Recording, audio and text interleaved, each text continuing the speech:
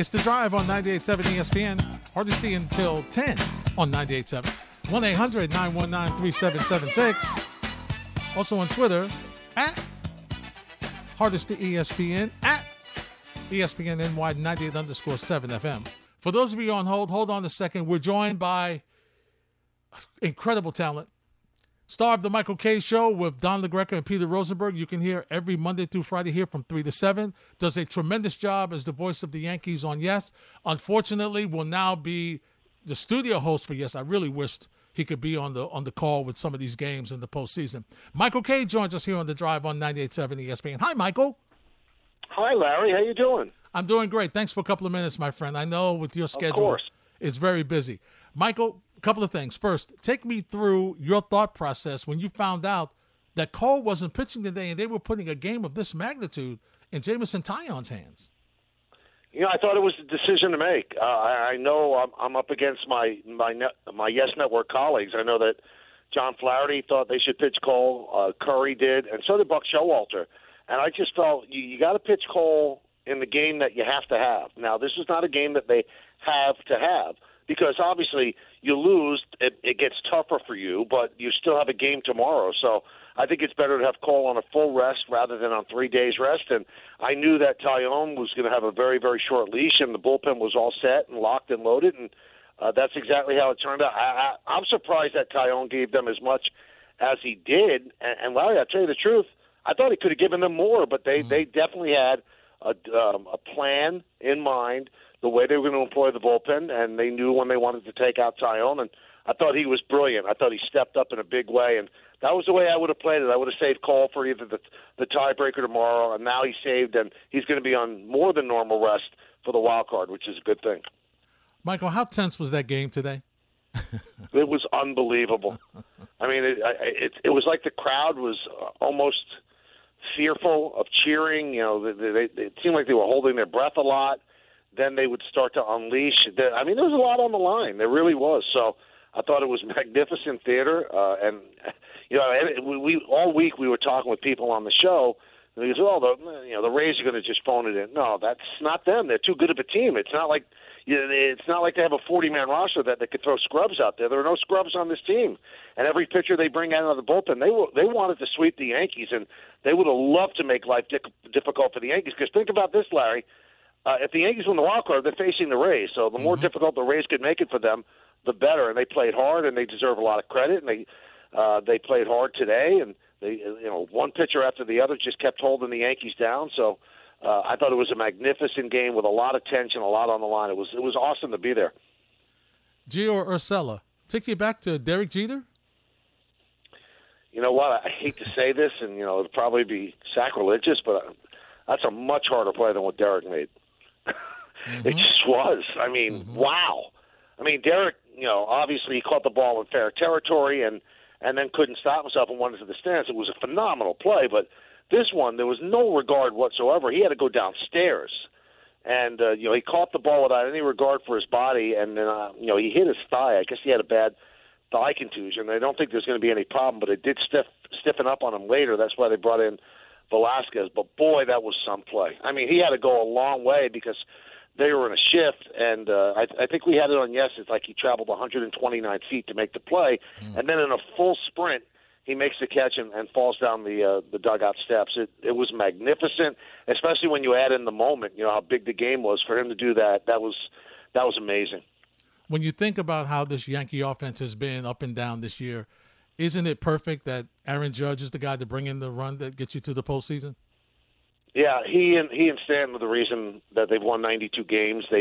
Both of them have really carried the offense and carried the team since August 1st. And Judge is going to, I think, finish in the top 5 in the MVP in the American League. He's not going to win it. That's going to be Ohtani. But boy, it was amazing. And I guess that's the guy that you'd want up. And Kittredge slowed it down, and just a perfect move to put Tyler Wade in there, and they had no chance to get him at home. So.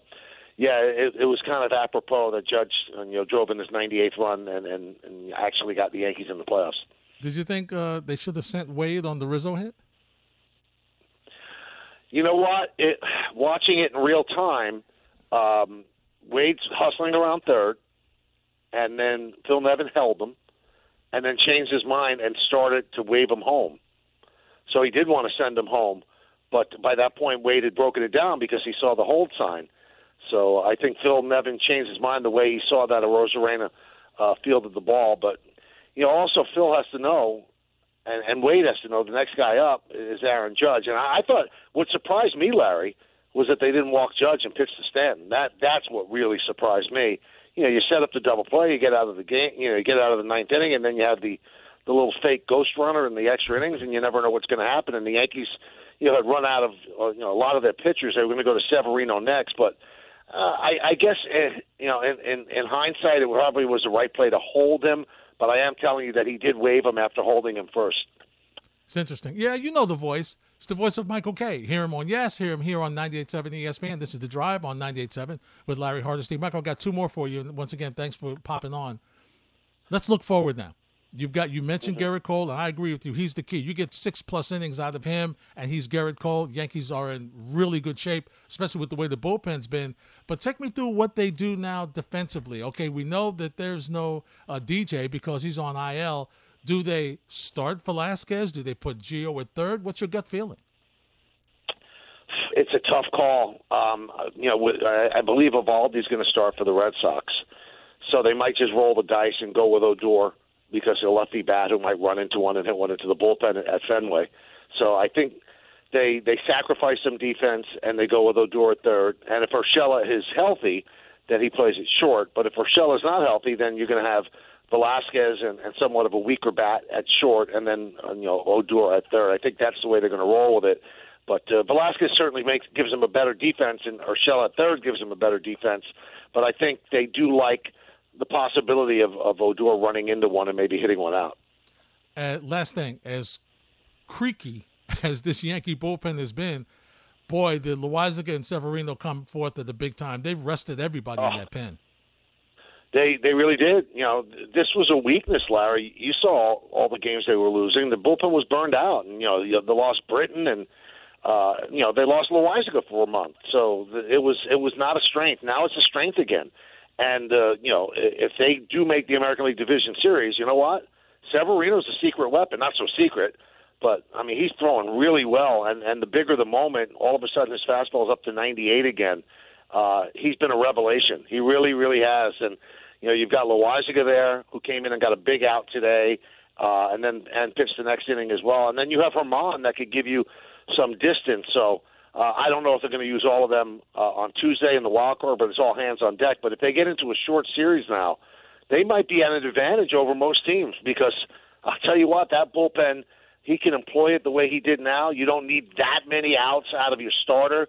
If a starter can give you 4 innings and 12 outs, you got enough arms to pick up the rest of the outs. So pretty cool. And you know what the coolest thing was, Larry, today?